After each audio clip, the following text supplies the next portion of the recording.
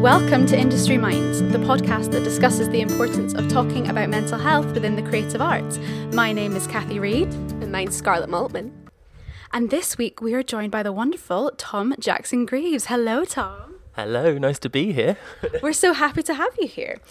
Tom is a choreographer and director with a vast amount of industry knowledge and experience under his belt, so we hope that this will be a very insightful interview to our listeners. He is the associate at Kneehigh Theatre Company as well as the Watermill Theatre. Some of his work includes Spring Awakening at the Watermill in Manchester, the Glass Menagerie, Boudica, is that how you say it? Boudica, yeah. Boudica. Boudica, 619. Hey, that WWE. I have no idea what you're talking about, but cool. No, neither do I, but that's fine. Well, she knows, so it's cool. At the Globe, which is so cool. The Life at Southwark Playhouse. And you're currently working on Wise Children at the Old Vic, which I saw an advert for on the tube on the way here. And I was like, that's cool. And the Priscilla UK tour. So an incredible wealth of work, and thank you so much for joining us today, Tom. We can't wait to hear your insights on the industry. Scarlett, would you like to start? Yes. Are you ready for a cheeky game? Oh, I love a game here. So this is a word association game, right? Okay. So first thing that comes into your head. Mm-hmm. So improvisation. Terrifying. Foot thongs. The devil's work. Mind blank. Absolutely fine. Fringe theatre. Tricky. Teamwork. Integral. Eggs Benedict. Questionable. Ooh. Beauty and the Beast. Cogsworth. This is my favourite. Fluorescent green lycra flared jazz pants. No. Amazing. I mean, I definitely want a pair for Crimbo. Okay, so Tom, let's go back to the start. When did you first fall in love with dance and choreography? Oh, I started dance at about 10 years old, and it was a bit of an accident. A lovely, brilliant woman called Sarah Waller, who I still know very well, came into my primary school in Cornwall and did a dance about coffee beans, and I was a brilliant coffee bean. So that was the start of my love affair with dance, being a coffee bean. It was really high art. And but what was the costume like? I can't remember. I feel like it would have probably been like a Pooh Brown t-shirt or something. But I absolutely just loved it, and I just pushed everyone out the way, and I was front and centre and living my best life, and I didn't really know what I was doing, but I loved it. And I just knew I wanted to learn how to do the splits. I remember saying, "Can you teach me how to do the splits?" And she was like, "Well, not really, you just have to stretch a lot." Yeah. And I was devastated that it wasn't something you could learn like in a day. Yeah. That was my first experience of dance.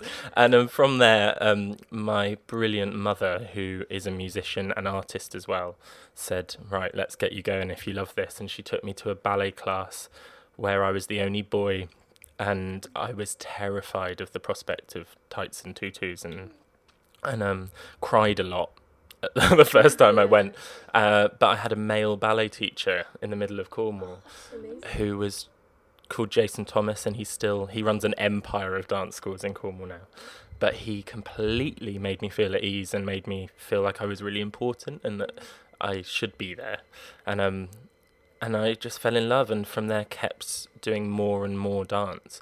And I went to a secondary school where I had a dance department. I lucked out. I really lucked out with a brilliant teacher. I'm just name dropping all the people that I love but I had a brilliant teacher named Alison Duress, who was the head of dance and drama at my secondary school.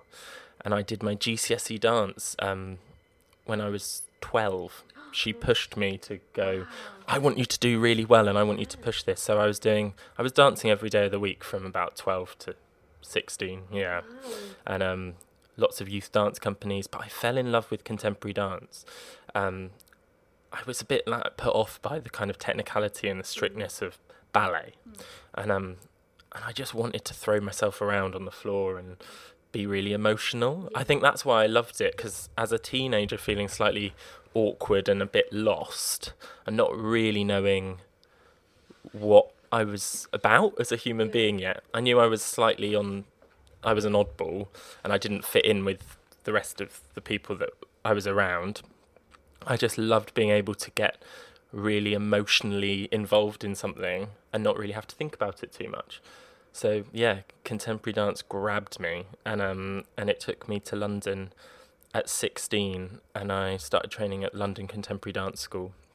And I was the only 16-year-old, everyone else was 18, because I was such a stubborn little thing that I can't swear. Stubborn little shit I was. I was a stubborn shit, and I fought desperately to get onto this degree course at 16 because I knew I wanted to go to that school. I don't know who I thought I was, literally. Come on, like the audacity. But I fought and I got in and they let me come, and it was incredible. And in lots of ways I wasn't ready for it because I was too young, and I didn't necessarily make the most of all the opportunities I had there. But on the whole, I learned a hell of a lot. And in my second year, Matthew Bourne came to watch one of our performances, and the rest is history, as they say. Amazing story. So just going back to, well, it's not drama school, dance school, yeah. Was there any mental health struggles while you were there? Obviously, like you say, that's such a young age to expose yourself to the dance world. Just talk us through mentally. Being at a contemporary dance school, I think in lots of ways was maybe slightly more positive in relation to mental health than maybe a ballet school or a musical theatre college, because there was a lot less maybe pressure to think about aesthetics of how people were looking, which I know is something that's very regularly a thing, especially in ballet school. Obviously, it's a struggle, isn't it? It's the sort of things we put ourselves through as dancers or actors or musicians in training is really intense, and those long hours, and you're putting yourself out there to be critiqued and give out emotional art that you're making, or, you know, emotional performance. And in lots of ways, I feel like there was good support where I trained. Everyone has moments, don't they? And everyone goes through different stages of. Especially at the very beginning, I felt very overwhelmed, and I didn't really know. I couldn't really cope, and I think that was to do with my age. But there was a very good base of people to talk to, even if it wasn't specialist help to do with mental health. I think they had a good structure of heads of years and mentors, and quite a lot of dialogue between students and teachers, and there was always the opportunity to sign up to see a counsellor. That was always a very clear thing, and actually I don't think I ever did, even though maybe I could have done at points, but I think it was a very small college as well, and so there was a lot more space for people to have kind of more intricate relationships with the staff, so people knew how people were doing a lot more, I think. And so in lots of ways, I think I'm sure there could always be more support. But in lots of ways, I think on the whole, it was very positive. Yeah, amazing. And is that when you started the whole choreography side of it all as well, when you went to dance school? Yeah, I started choreographing when I was really young because I just loved it. Throwing myself around as a coffee bean and all that jazz. I remember making a dance about, I'd been on holiday to Kenya when I was 12, which was very lucky, but I came back and made a dance about it. That's how inspirational I was as a young person. So I started choreographing quite young, but I did start making my own work more seriously when I was at college. And I felt very pressured actually to make a very certain style of dance when I was at college, because of the people that I was surrounded by and the styles and the fashions of, it's like all theatre and, you know, musicals or whatever, they go through stages of what's fashionable, and I felt very kind of pressured to try and make something that would be liked and people would really enjoy. So even though I do say, I started choreographing then, I wouldn't say it was very truthfully what I wanted to be doing. And it wasn't until a few years after that I started doing more. Amazing. Obviously, contemporary as the art form, it is very deep. It can be very emotional. Do you think, going into the contemporary side as opposed to going to a ballet school, do you think that bettered your mental health? Potentially, yeah. I think there was. This is something that I feel quite passionately about. On the whole, is that as contemporary dancers, you're trained to think as an artist in a way that is questioning, and potentially has the opportunity to say no, and in a similar way, I think, to actors in some ways, very different training, but kind of straight acting. There's questioning what your character's all about, or why you're doing the things you're doing, and there was always a very big kind of look to collaboration, and so in some ways I think that was brilliant, and that does help mental health, because you don't feel as alone, and you feel like you can have conversations. Whereas one of my kind of big things that I think about a lot now is, where does collaboration come into training in musical theatre, and where does collaboration come into training in other slightly more classical forms of dance? And I worry about it, because I think a huge part of what we do as performers in any art form is about how you work with other people. I'm getting a little cough, sorry. I think a huge part of what we do as performers is collaborating, even if you're not making anything, if you're just being taught steps, or whether you're singing a vocal line that you've been taught. There's a level of collaboration that you need to have with the people you're working with to kind of feel like you can do your best. And I do think about it a lot, that I wonder where that can come into training more in musical theatre, to make you feel empowered as someone that can ask questions that they don't need to be sassy, and they don't need to be picky. They're just being able to feel like you can have ownership of what you're doing, to go, how can I do this in the best way, or what do you think if I try it like this? And it's just, I think that was something that I definitely got out of my training, which was being emboldened enough to feel like I could ask questions. So, also obviously including dance school and stuff, what has your relationship with your mental health been from training to the present day? Can you talk us through your journey? I would say that I have never had a real struggle with mental health. I feel like there's been dark patches where I have struggled in general with, whether it has been to do with work, or to do with family, or to do with loss, or bereavement, grief. I would feel like I could kind of pinpoint 2 or 3 moments in my life where I've felt like there has been a darkness that has been really hard to come out of. And I guess that is mental health, and I've never really thought about it in that way. I spend so much of my time thinking about other people's well-being. As a creative, my priority going into a room is usually the well-being of the people I'm working with, or the people that I'm leading as a choreographer or a director or whatever. And now maybe this is the first time I'm realising that maybe I did have some patches that you could consider mental health struggles. I would say the biggest struggle I've ever had with my mental health was as a performer, and I think that has fueled the way I work as a creative, because I've learnt from how that felt. And the work we do as performers is so draining and exposing, whether you're in a show or not. I was very lucky when I was the kind of big chunk of time I was performing, that I got to do brilliant things, and I got to be in brilliant shows and tour all over the world, dream stuff.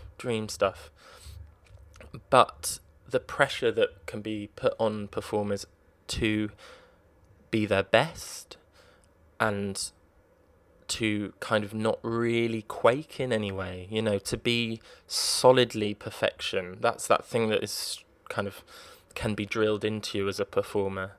And I remember getting to a point where I definitely felt like I couldn't do it anymore.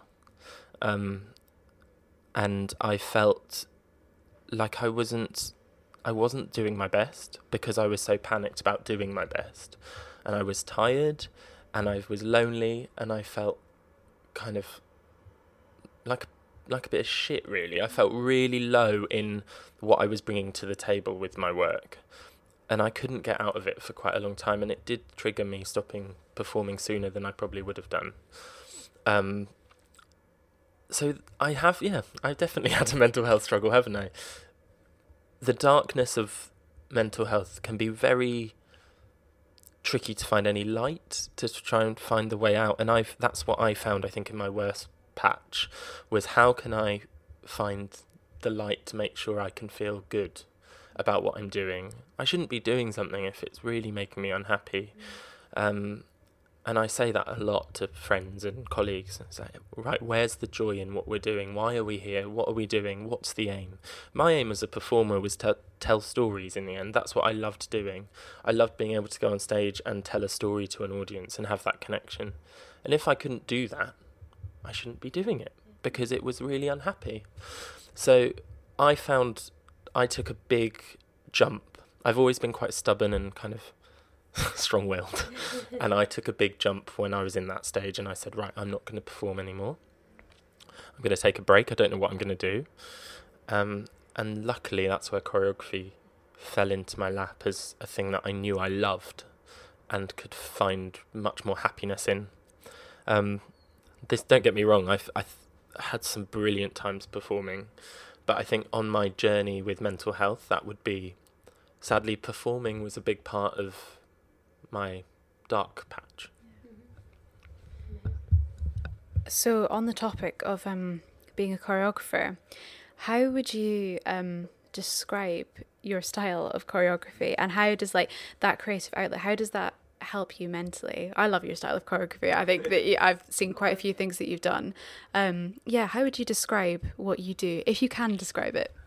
My style of choreography, it's funny because I think about some of my biggest inspirations in choreography, you know, going back to people like, well, obviously people like Fosse and now if I'm talking about musical theatre, I kind of compartmentalize, if that's a word, my brain into different facets of choreography. I have kind of different compartments of the work as I do as a choreographer, whether it's working as a movement director on a play or a choreographer on a musical or making my own theatre work.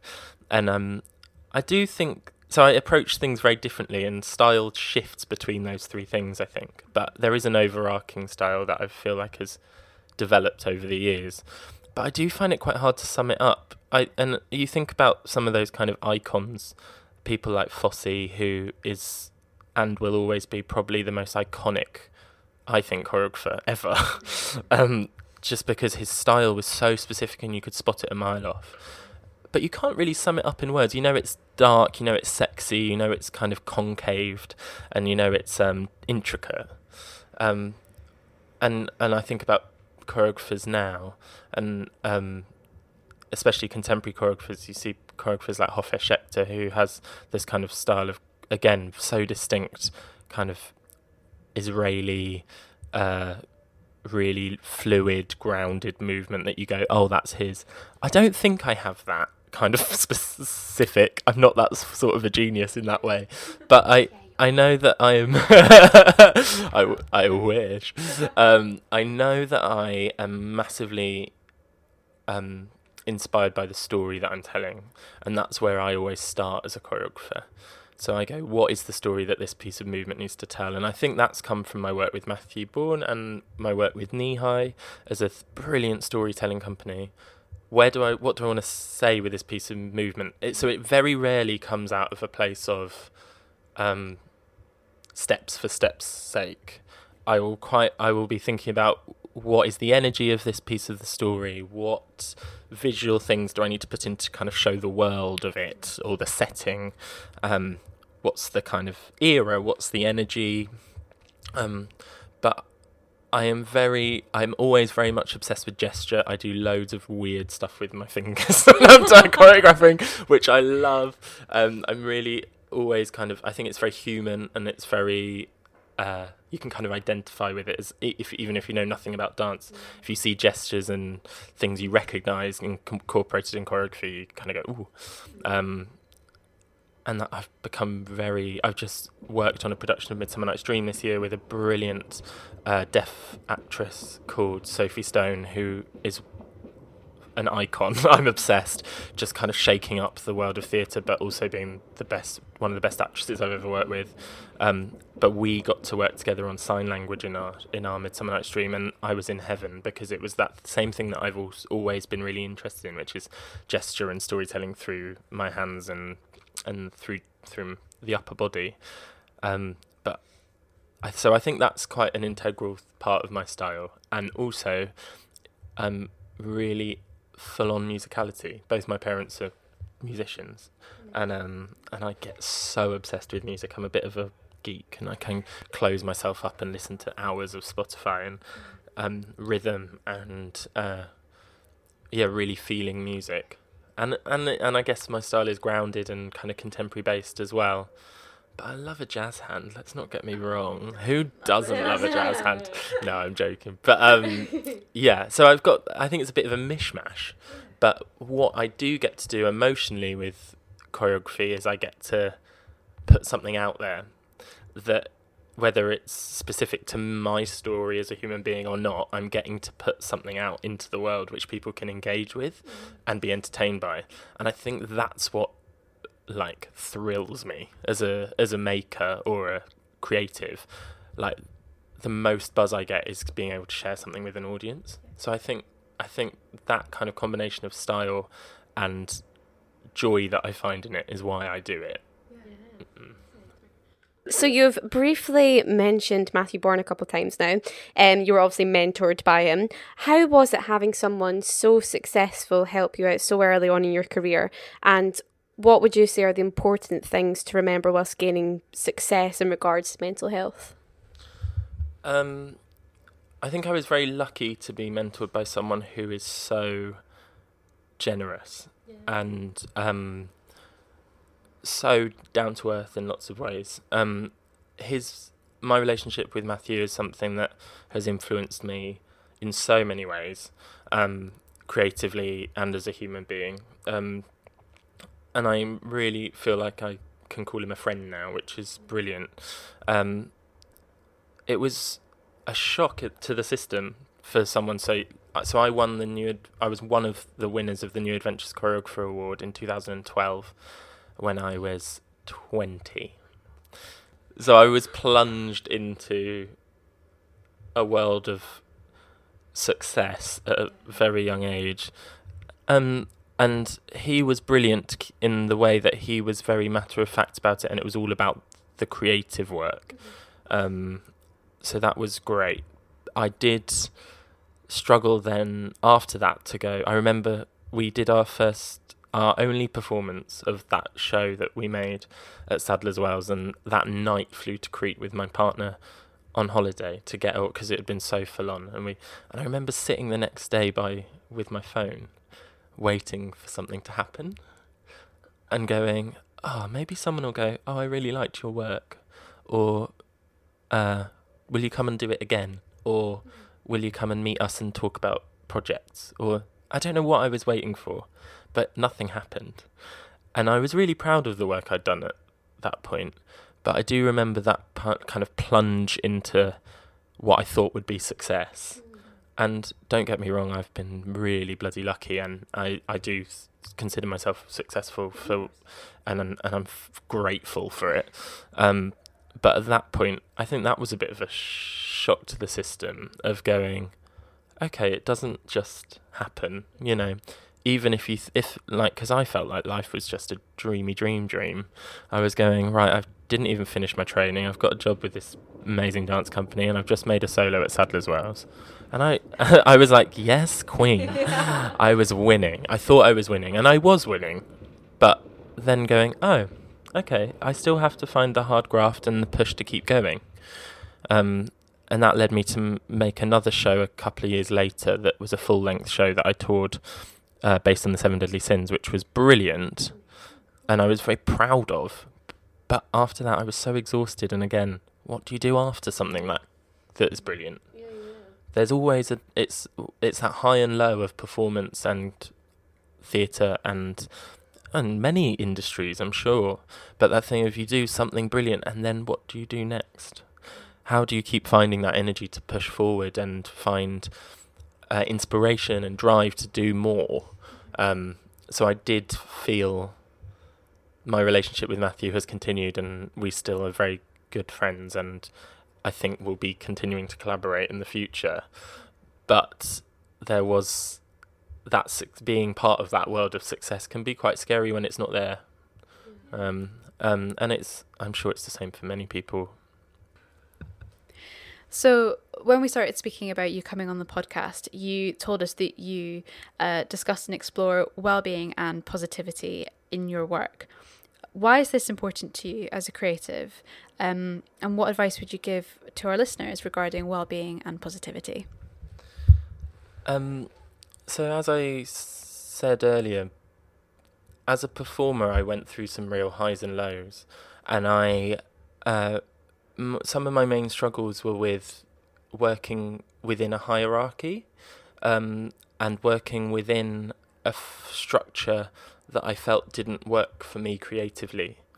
I remember feeling very useless at times as the lowest person on the tier of whether it was performer, resident director, choreographer, director, artistic director, that kind of almost classical ballet hierarchy. I really struggled with, because I felt like I wasn't in a place where I could have conversations that I wanted to have creatively or about how I was working, and that's a huge part of me stopping performing.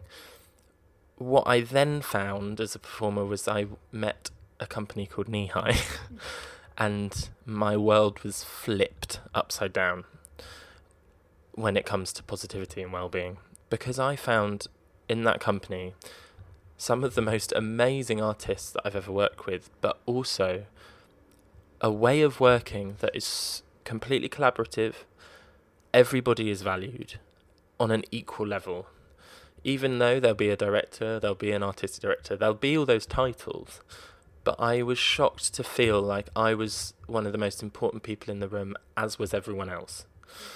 And it really shook me to my core, because I went, oh my God, it can work. You can do this. If there is a mutual respect from all people on a team of actors, dancers, creatives, magic can happen, because people can be their best and people can bring their best to the room, and they can feel like they can ask questions and people can learn from each other.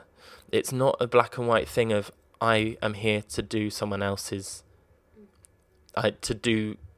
someone else's role. No, I'm not here to make someone else's work the best it can be. I'm here to do my best. And as part of that, I can help everyone else do their best.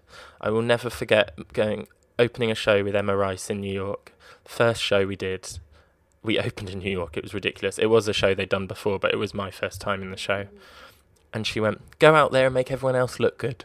And that was the note before the show. And I just went, oh, fuck, yeah, that's it. Why are we not talking about things like that? It's not about what I go out and do on stage, because I'll do my best naturally. It's about supporting everyone else out there to go, how can I make you feel like you're doing your best? How can I support you? How can I give you space? How can we work together?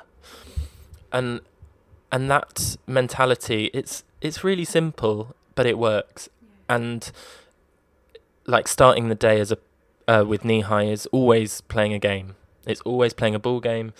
It's always playing a stupid game, dressing up, anything, something that you work together, you collaborate. they have these beautiful barns on a cliff in Cornwall where they make their shows, and every day you can go out and do a run along the cliff and some yoga on the cliff, sing a song, play a ball game, play it. It doesn't matter what you're doing, but you're collaborating in a way that is playful and joyful. And so I've taken that so much to heart, that now as a creative, my aim when I go into a room is how can I be open enough and positive enough to make everyone feel like they have ownership of what they're doing. They can talk, they can ask questions, they can question me. We can laugh, we can sit and chat for 5 minutes if we need to about, I don't know, Love Island, whatever. If there needs to be that space where we can go, oh my God, have you heard about this? This just reminded me of this. Let's chat about it for a minute. And it not to be that thing of like, what are you talking about? I want to have a laugh. To make my best work and to see people do their best, they need to feel comfortable. And I get so frustrated, like enraged. It's one of the only things that really gets me angry is seeing people working in a way that is wholly about hierarchy and about being in charge and about making people know how important you are. And I just don't understand it. To do the best work as a performer, you need to A, feel comfortable. You need to B, feel like you're supported. And C, feel like it's a safe space with everyone else to do what you want to do. If you can't feel like that, you're never going to be the best performer you can be, whether it's whatever art form. And I don't always have all the right answers. I go into a room quite often and I go, right, guys, I know that the element of this number or this piece of movement is it needs to tell this story. And I think stylistically it needs to be a bit like this. And we need to maybe do stuff with this prop. How do we do it? Does anyone have any ideas? Because I'm stuffed. You get to the week 4 of a rehearsal period for a musical and I got no ideas left. But to get people to be able to feel like they can do that and chip in, you have to set it up from the beginning. And like, I feel like every room, it all depends on who you're working with on your creative team as well. I'm very lucky I get to work with a lot of directors who I adore and rate highly in that fashion, that their work is collaborative and open and generous and playful and silly and fun. Even if you're doing the darkest piece of theatre, I'll never forget, like, doing Spring Awakening.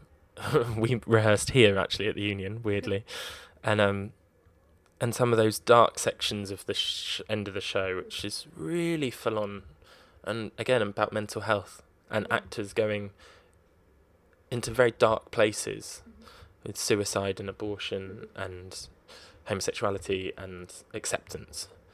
And it wouldn't have worked to go to those places if we hadn't made that joyful space beforehand, to feel like it's a warm, safe space.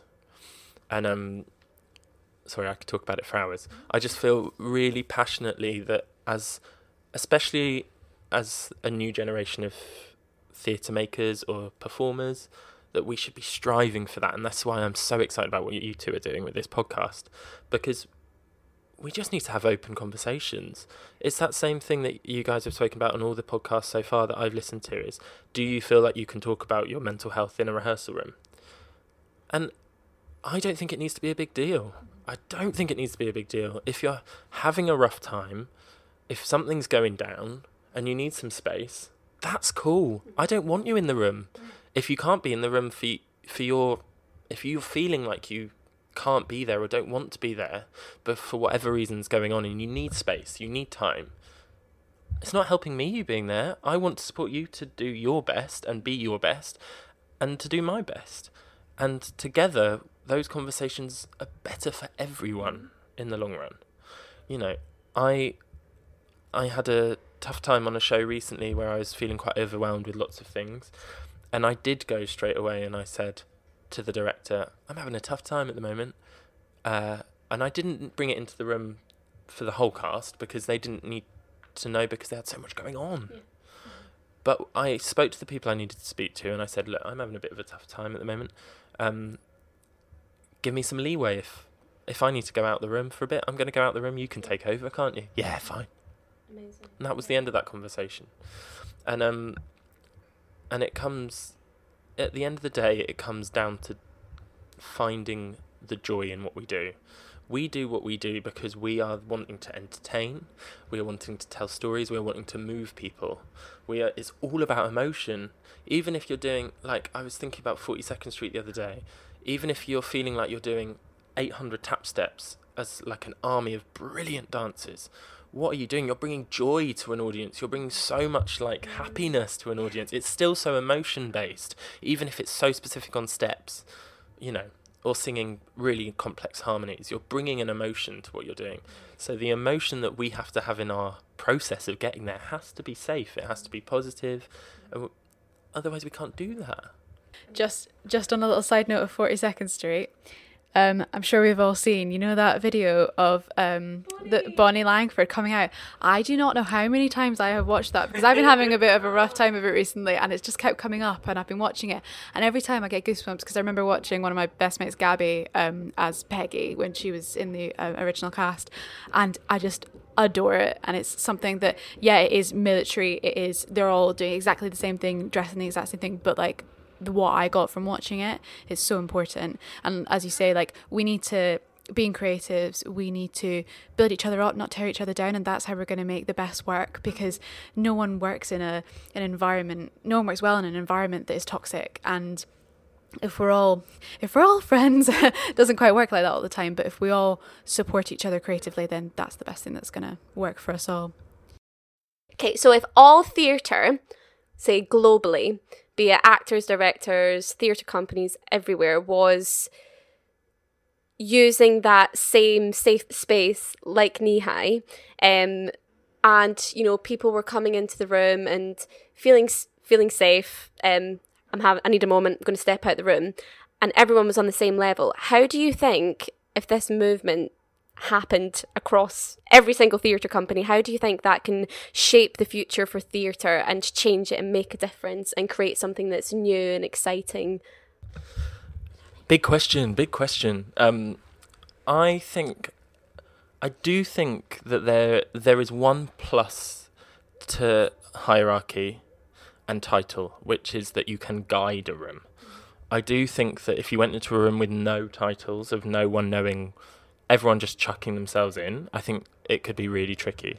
I love having a director, or, you know, a musical director, or, you know, those titles are really helpful because they can help guide the room and they can make the bigger decisions when they need to be made.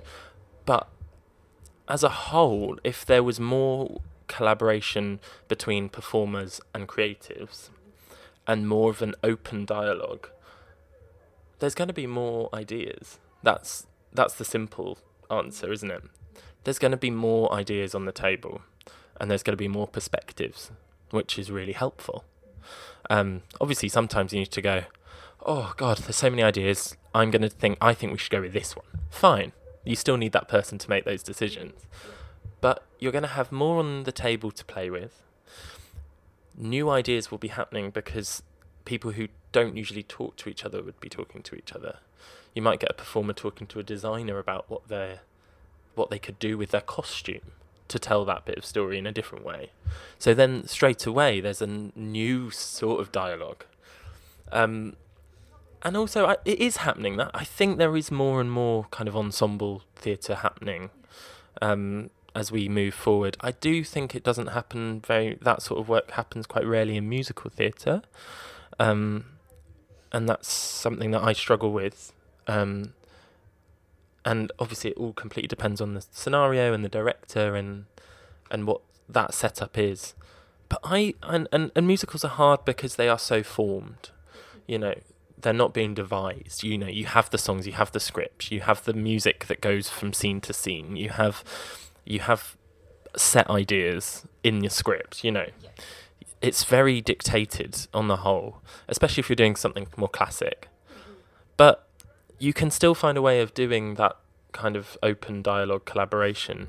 So I just did a version of Sweet Charity at the Watermill, which was an actor muso version, which is a whole other element of collaboration, because you have to have a dialogue that's open to know whether your performers can do what they're doing with a bloody baritone sax around their neck, you know. But what we did have in that room was that openness for everyone to chuck in ideas.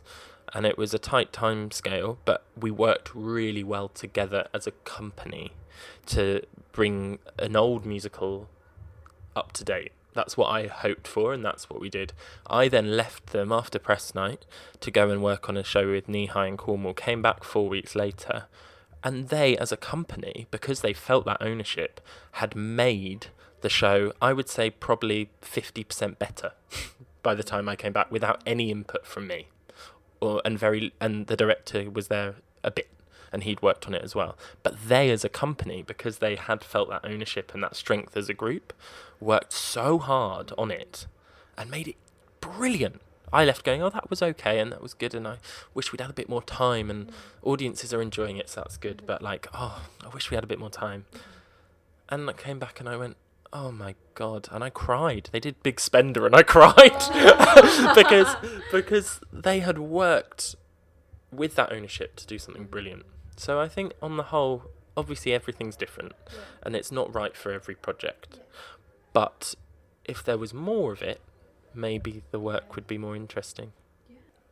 So do you think that it's important to create work around the topic of mental health?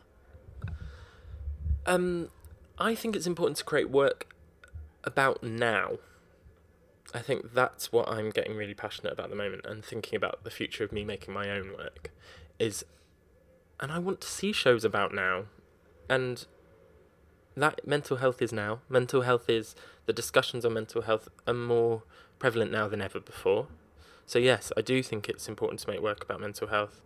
I think it's important to tell stories that are about where we are in the world at this moment, whether that's about politics, whether it's about the climate, whether it's about, maybe less interesting, but I'm sure there'd be some good work there, whether it's about world issues, whether it's about people's rights, minorities, and as you say, mental health is a huge part of the conversation now, more than ever.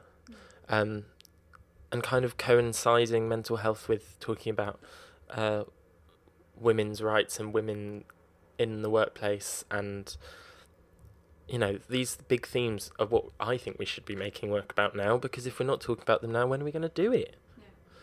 I want to be I want to be entertained wholly as an audience member. I want to be entertained. I want to laugh. I want to cry. I want to feel all the feels, but I want to go and sit down and also think about something, and if that's opening up a conversation about how it might be for someone who is going through a really tough time and dealing with a breakup at the same time, or and then having to go to work and lead a company, that's an interesting story straight away, and how that person might deal with their mental health is an interesting story. I would want to know about that, and we can be entertained by the dark stuff as well, can't we? Yeah. It's a different type of entertainment. It's not necessarily big happy clappy smiles, but it's a different type of entertainment which is making you think, and Cool. We briefly spoke about the importance of it with Ailey Lone. But just how important, London's very much ahead of the times from regional places like my little town in Scotland, or from all these little towns across the country that don't get exposed to how quick London is and all the amazing topics. So the fact that, say, everybody's talking about Jamie, I think it might be going out on tour, like someone could see that and it could change their life, and how important educational through theatre is. So say a show about a play about mental health did go on tour, did go through to schools, like that could really like change someone's life. Do you know what I mean? I think that's, it's so important to keep that alive and use our platform to do that. Everybody's talking about Jamie. I think your podcast is very Jamie centric at the moment, with Luke being on it and everything. But talking about it in that sense, I went to see it knowing I'd enjoy it, desperately wanting to choreograph it because I love Dan Gillespie's house. But I bawled my eyes out because it was the first time I'd felt truly represented on stage, in the sense that it was a single mum, a dad that's a bit of a shit, and a boy feeling lost and confused about who he is and finding a way to show it. And it's the first time I'd really seen that story on stage in that way. And I couldn't cope with the emotion that I felt. But what that made me realise even more, I've always been so pro-representation on stage for all the reasons we've spoken about.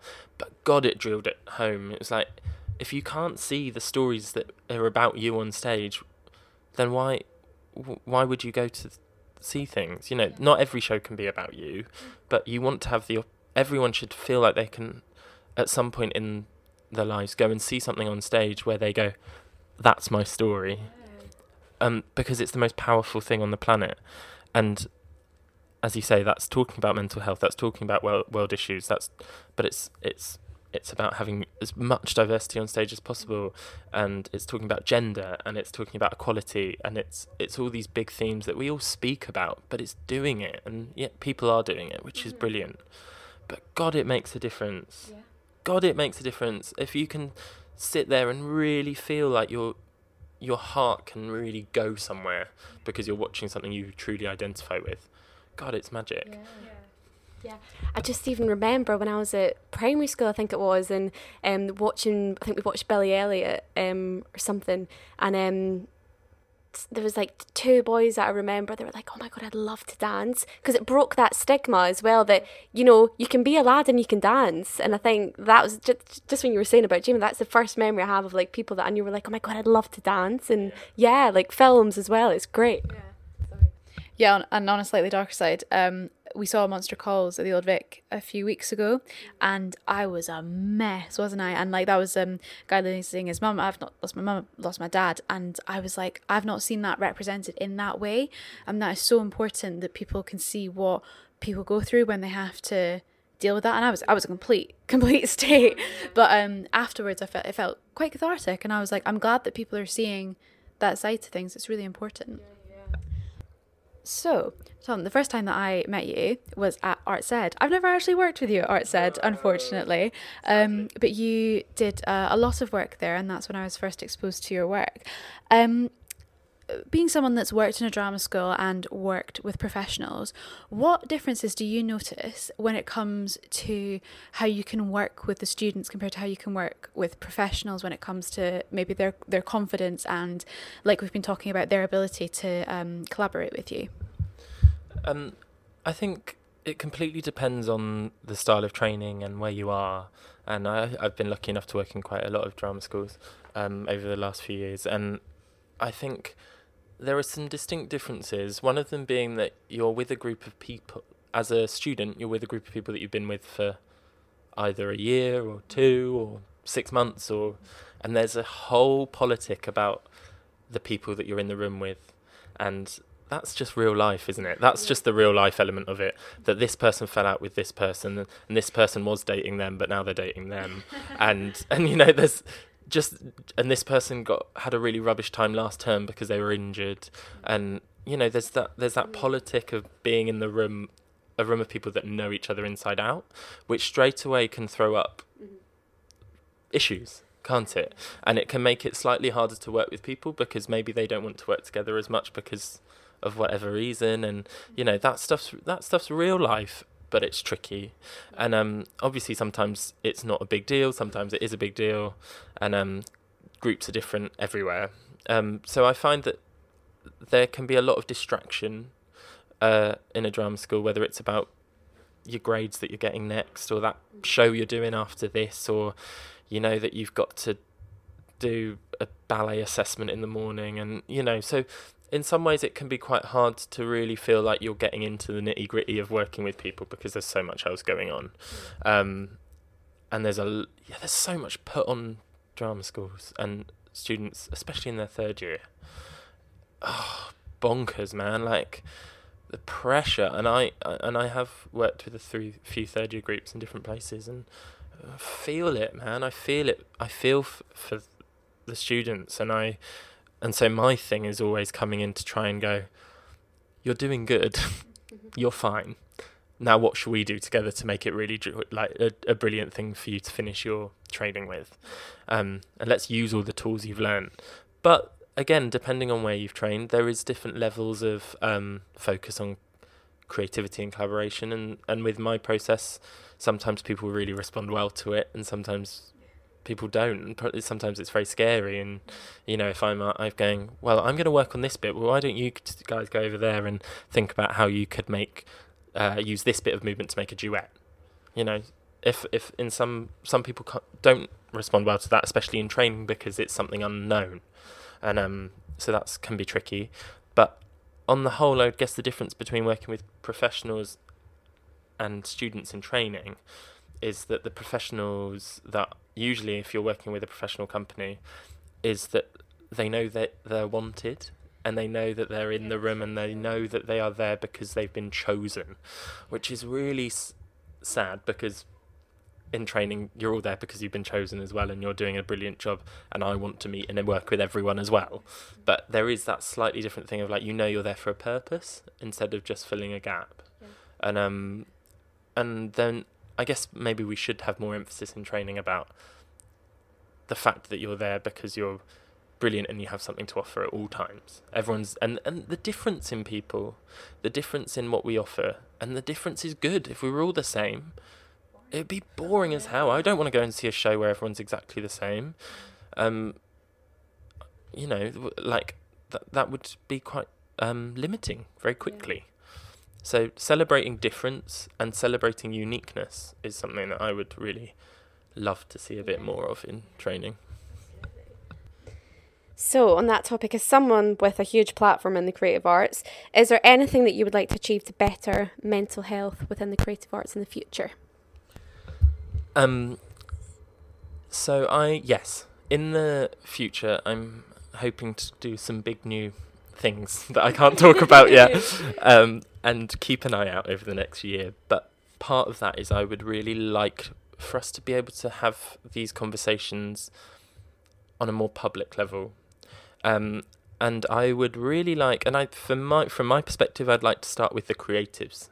I'd like to start bringing creatives into rooms to talk about wellbeing and positive process, and talk about how you can get the best out of your actors and your performers and your dancers, because those are conversations that we work so much on, the craft of what we do and the actual artisty bit, you know, the making of something, or the choreographing, or the painting, or the composing, but we don't ever really get training to talk about the human to human aspect of that. And that's, as I've said before, that's so important to me, because I've just seen people blossom in ways that I didn't think they'd blossom, and shine, people literally shining in something that they were very scared of, because you found a way to make them feel comfortable and to make them be their best. So what I would really like to hope for in the future of the work that we do is more conversations about working with each other and how we facilitate that in the best way possible. And people are doing it. It's happening. But we can all be doing it more. And especially up-and-coming creatives, don't feel like you have to do what everyone's done before you. Otherwise, we're just repeating a book again. It's like rewriting the same book. I don't want to read that book again. I read that book. It was great, but I read it, and now I've put it behind a cupboard somewhere to hide. It's propping up my coffee table. Do you know what I mean? Like, let's rewrite the books. Let's make work that is different, and that's not a bad thing. Difference is great. It's exciting. Process can be different. The way we work with people can be different. We don't need to repeat what the greats have done before us, because otherwise we're not going to be great. And I'm so passionate that, all of you fabulous beasts that are coming up throughout the theatre industry, let's shake it up. Cool. So, finally, you briefly mentioned this earlier. Thank you for listening to the podcast. The question that we ask everyone: could you walk into a room today and say, I am having a bad mental health day? I could. And that is because I feel like I've fought really hard to work in a specific way that people respond to. So I will not go into a room and let my process or my energy be changed by other people anymore. And that sometimes is good, and sometimes it doesn't work, and sometimes you get asked to not be in those rooms anymore. That's fine. I don't want to be in those rooms. we need to have a strength in ourselves to be able to know that we have to do what's right for us, not what's right for someone else. And so yes, I do feel like I could say that. I feel like I would be very specific to who to say that to, and I feel like as a creative, it's not something that the whole company would ever need to know unless that feels right. There's a sense of protection that we need to have, look after ourselves, have those conversations, but in a way that feels protected. So yes. That's what we like to hear. Amazing. Yeah. Brilliant. What a fabulous interview. Thank you so much. We're just going to finish with a wee game. I love games. It's called Finish the Sentence. Oh, yeah. I've listened to the podcast before. Thank you for listening. Okay, here we go. Being creative helps me. Wake up in the morning. My guilty pleasure is.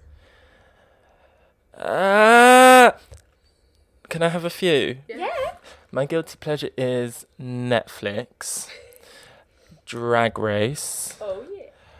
Ben and Jerry's, wine, gin, beer, tequila. What about Prosecco? Oh, it's all right. That was fabulous. I love it. Success to me is. Happiness. I love it. Emerging performers going into the industry should. Be confident to talk. My favourite takeaway is. Domino/tie. Oh. Not together. Oh, no. Thai green curry. Massaman chicken. Oh, lovely. Cathy? I don't eat Thai. What? I've never had a Thai takeaway. Cathy, we're going for Thai. In the future, I would like to. Set up a company. Wink, wink. One great thing about myself is. I like colourful things. I love it! And you guys can't see, but Tom's hair is currently... I don't even know what colour it is. Is it... Well, it was meant to be green, but... Yeah. It was meant to be green, but now I feel like I'm almost like a yellow highlighter pen. Yeah. I love it. And I've never been stared at as much, but who cares? Liberated. I feel stupid. You know what? And some nights it's green. Yeah. Yeah, it's great. It's amazing. So sassy. I love it. Tom, thank you so much for coming on the podcast. It's been an absolute joy to have you on, and we cannot see, blah, blah. Got word vomit here. We cannot wait to see what you do over the next year. I'm sure it'll be very exciting. Thanks for having me. If you would like to be featured on the podcast, or you just have any thoughts that you would like to share with us, please give us an email on industrymindsuk@gmail.com. You can find us on Twitter and Instagram. We are at industrymindsuk. Please make sure you rate and subscribe to us on Apple Podcasts, and we are also on SoundCloud for you Android users. Thank you so much for listening, and we will see you very, very soon. Bye! Bye! You okay, hon?